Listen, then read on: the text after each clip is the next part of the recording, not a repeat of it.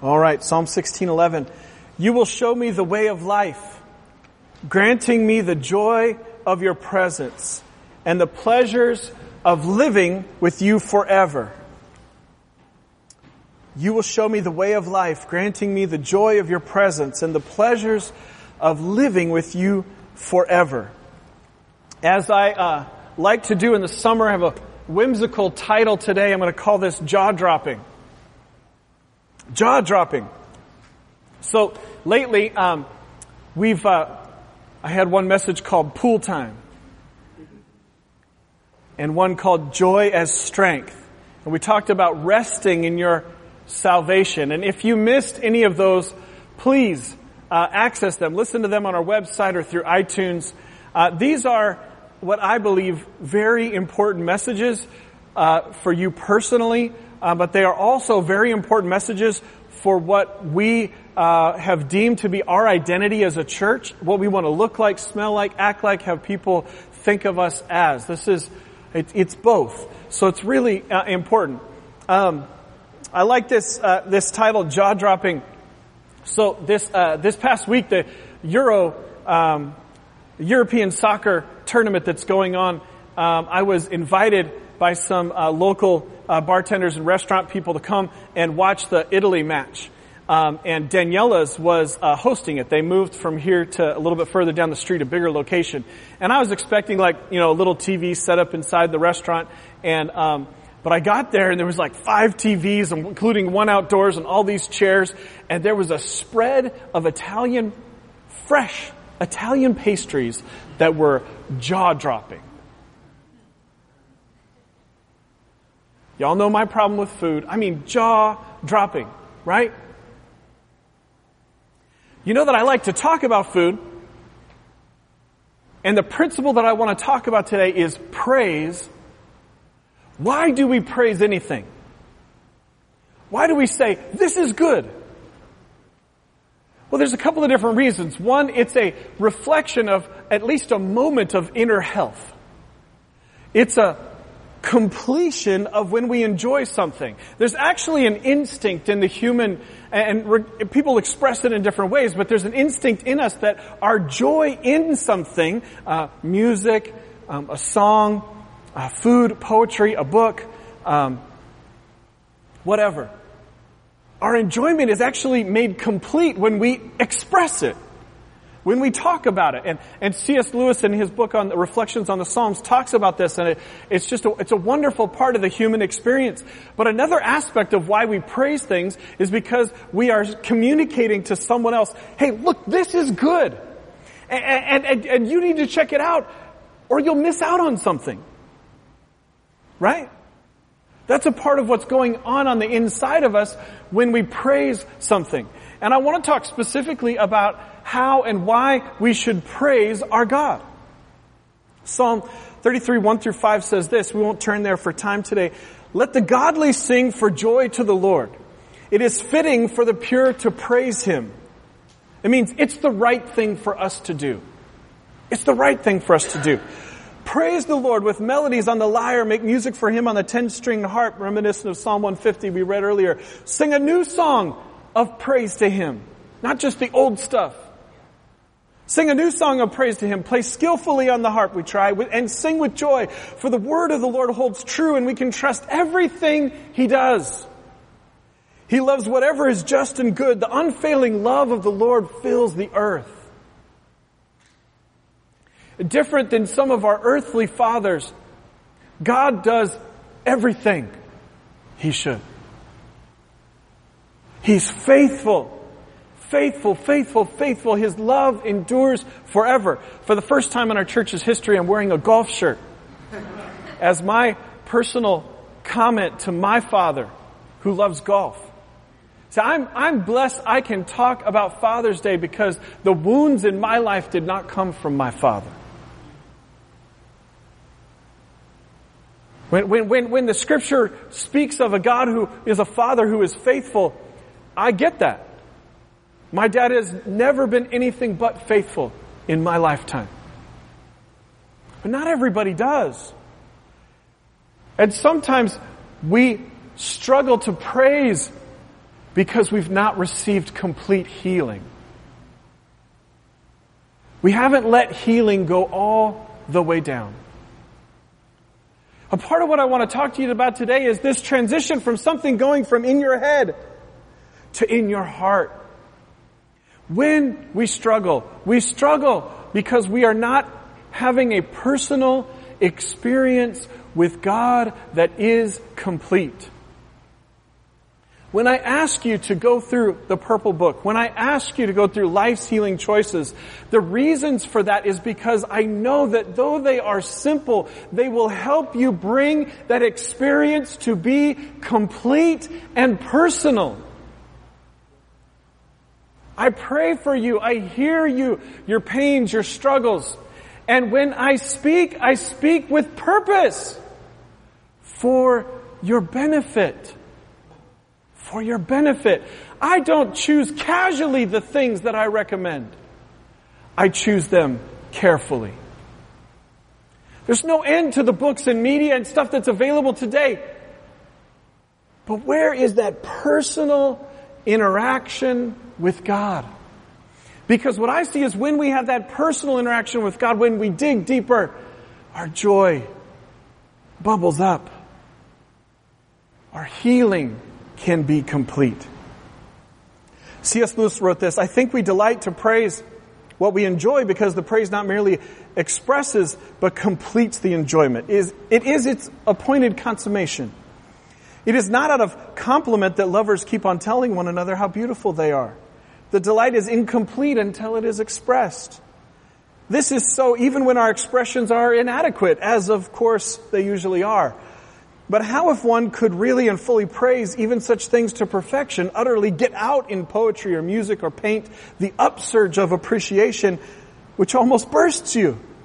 Then indeed the object would be fully appreciated and our delight would have attained perfect development.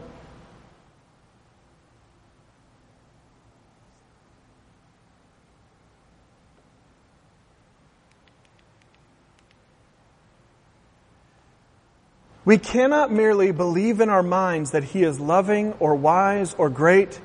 We must praise Him for those things and praise Him to others. If we are to move beyond abstract knowledge to heart-changing engagement. See, it's easy for us to check the God box in our minds and have only a partial relationship with Him in truth. Praise is this inner health made audible. It's the only type of prayer that develops our love for God. Augustine taught that all people seek happiness and they attach themselves to things they believe will make them happy. The attachment is experienced as love. The main human problem, however, is that because of sin, we misidentify what will make us happy. It's what I would like to call a love disorder.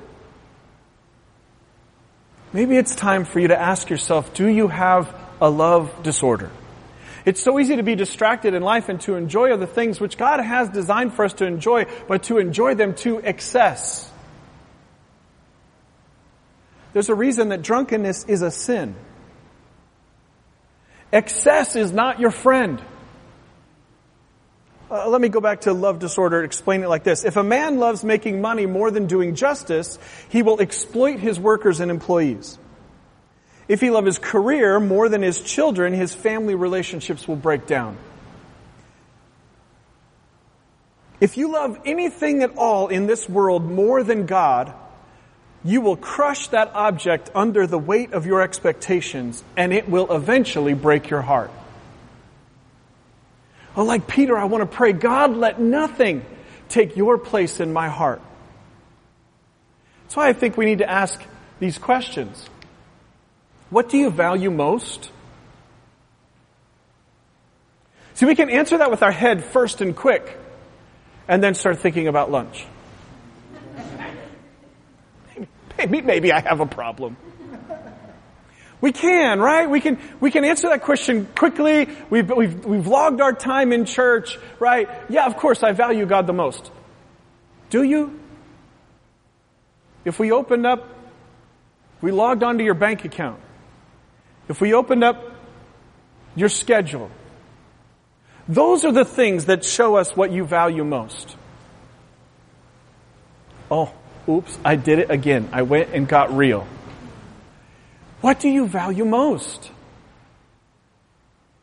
In your heart, your affections. What fires your affections? What fuels your passions? Whether you're stoic like my dad, where people are checking for a heartbeat, or passionate like my mom, where everybody knows how you feel about everything. Either way, what fuels your passions? What do you love the most? I think we've got to ask these questions that are on the screen to help us praise. What is God? What is God? Nothing tells us more about who you are than what you believe about God. What is God like? What have you learned about God? What do you believe about God? What does the Scripture say about God?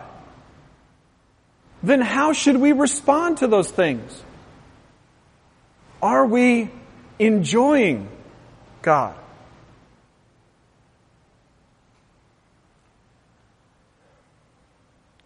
We are what captures our imagination, what leads us to praise and to compel others to praise it. Our inordinate anger, anxiety, and discouragement result from disordered loves. Our relational problems result from disordered loves, and our social and cultural problems as well. Because of the sin in our heart makes us desperate to control our lives and live the way we want. I'm going to be real. We want to control our lives and live the way we want. Because of that, we cannot acknowledge the magnitude and scope of what we owe Him. We're never as thankful as we should be. When good things come to us, we do everything possible to tell ourselves we accomplished that or at least deserve it. We take the credit, and when our lives are simply going along pretty smoothly and without a lot of difficulties, we don't live in quite amazed, thankful consciousness of it. In the end, we not only rob God of the glory due Him, but the assumption that we are keeping our lives going robs us of the joy and relief that constant gratitude to an all-powerful God brings. I don't know anyone in this room who couldn't use more joy. I want to be clear, we as a church believe in joy. It should be how we smell. It should be what people expect when they walk in this room. I had to ask myself this question once when I was just perpetually ticked off every day. A couple weeks ago I talked about this, the journey of my life that brought me to a place of every day expecting something that's bad. If you didn't hear the message, Strength is Joy, please do. I share a part of my story I've never shared before. Listen, I woke up every day expecting for everything to be bad. When I was surprised by joy, my life was changed. When people walk into this room, I had to ask myself, how good does God need to be for me to be happy?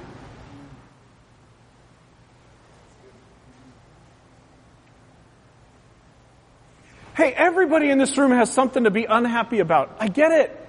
And I'm not trivializing any of that, the big or the small. But we will remain childish. We will not grow up if we don't stop and ask ourselves, how good does God need to be for me to be happy?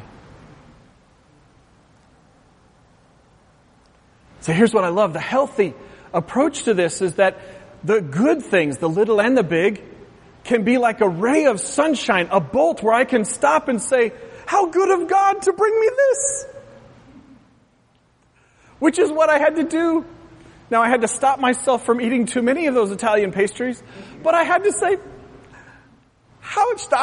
these Italian, there was more Italian spoken at this thing than English, by the way. They're looking at me, and I'm just lit up with joy like a Christmas tree. And on the inside, I'm thinking, how good of God to bring me this. See, that's a healthy approach. But if I were to put the weight of making me happy on the pastries, they would fail me. I would crush them.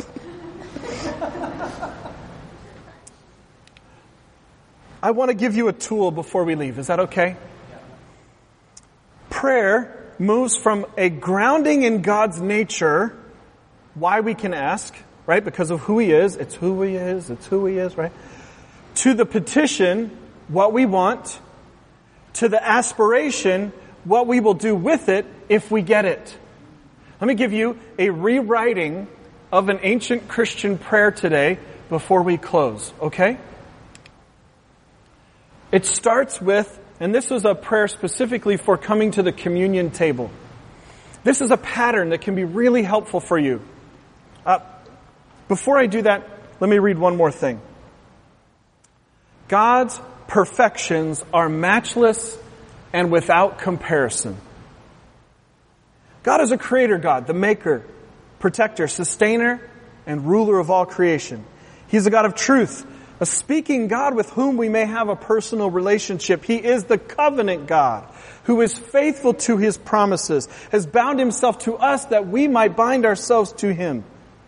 The triune God, the one and yet three, Father, Son, and Holy Spirit. He is not only our King, but our friend and our spouse. Our hearts were made for Him to be our only joy. So here's a prayer with a pattern that you can use where you can write your own prayers with this pattern and they will help unlock more joy in your life. You can take any truth you've learned about God in the Scripture, any truth, and use this pattern to pray it to increase your joy level. How many would like more joy? Okay. The address, a name of God. Almighty God, what you might know as El Shaddai. Almighty God, El Shaddai. The doctrine, a truth about God's nature that is the basis for the prayer. Almighty God, unto whom all hearts are open, all desires are known, and from whom no secrets are hid. The petition, what is being asked for. Almighty God, unto whom all hearts are open, all desires known, and from whom no secrets are hid. Cleanse the thoughts of our hearts by the inspiration of Thy Holy Spirit. The aspiration, what good result will come if the request is granted? That we may perfectly love Thee and worthily magnify Thy holy name. In Jesus' name, we finish the prayer in Jesus' name. This remembers the mediatorial role of Jesus. Jesus is our mediator. Through Jesus Christ our Lord. Amen. Let me give you the prayer as one piece so that you can see it together. Almighty God, unto whom all hearts are open, all desires known, and from whom no secrets are hid, cleanse the thoughts of our hearts by the inspiration of Thy Holy Spirit, that we may perfectly love Thee and worthily magnify Thy holy name through Jesus Christ our Lord. Amen. So what do? Reorder your loves.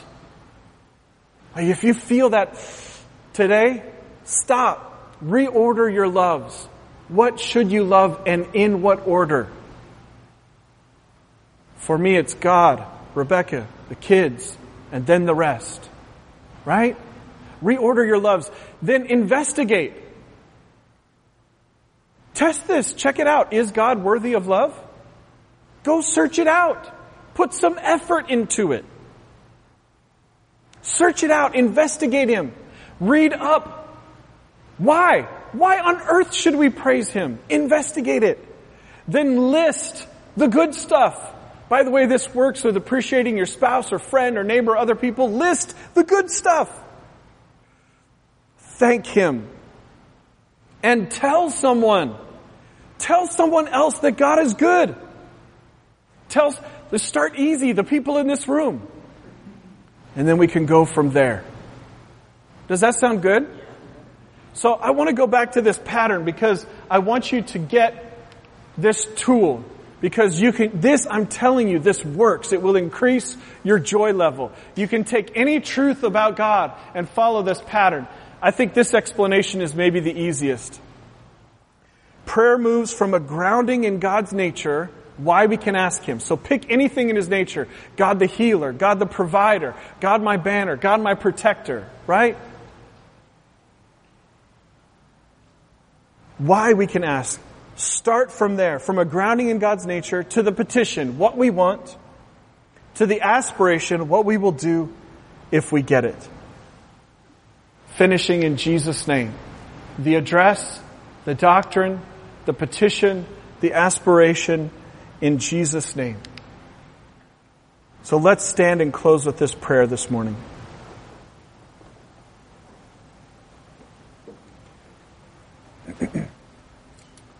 Almighty God, unto whom all hearts are open, all desires known, and from whom no secrets are hid, cleanse the thoughts of our hearts by the inspiration of Thy Holy Spirit, that we may perfectly love Thee, worthily magnify Thy holy name, through Jesus Christ our Lord.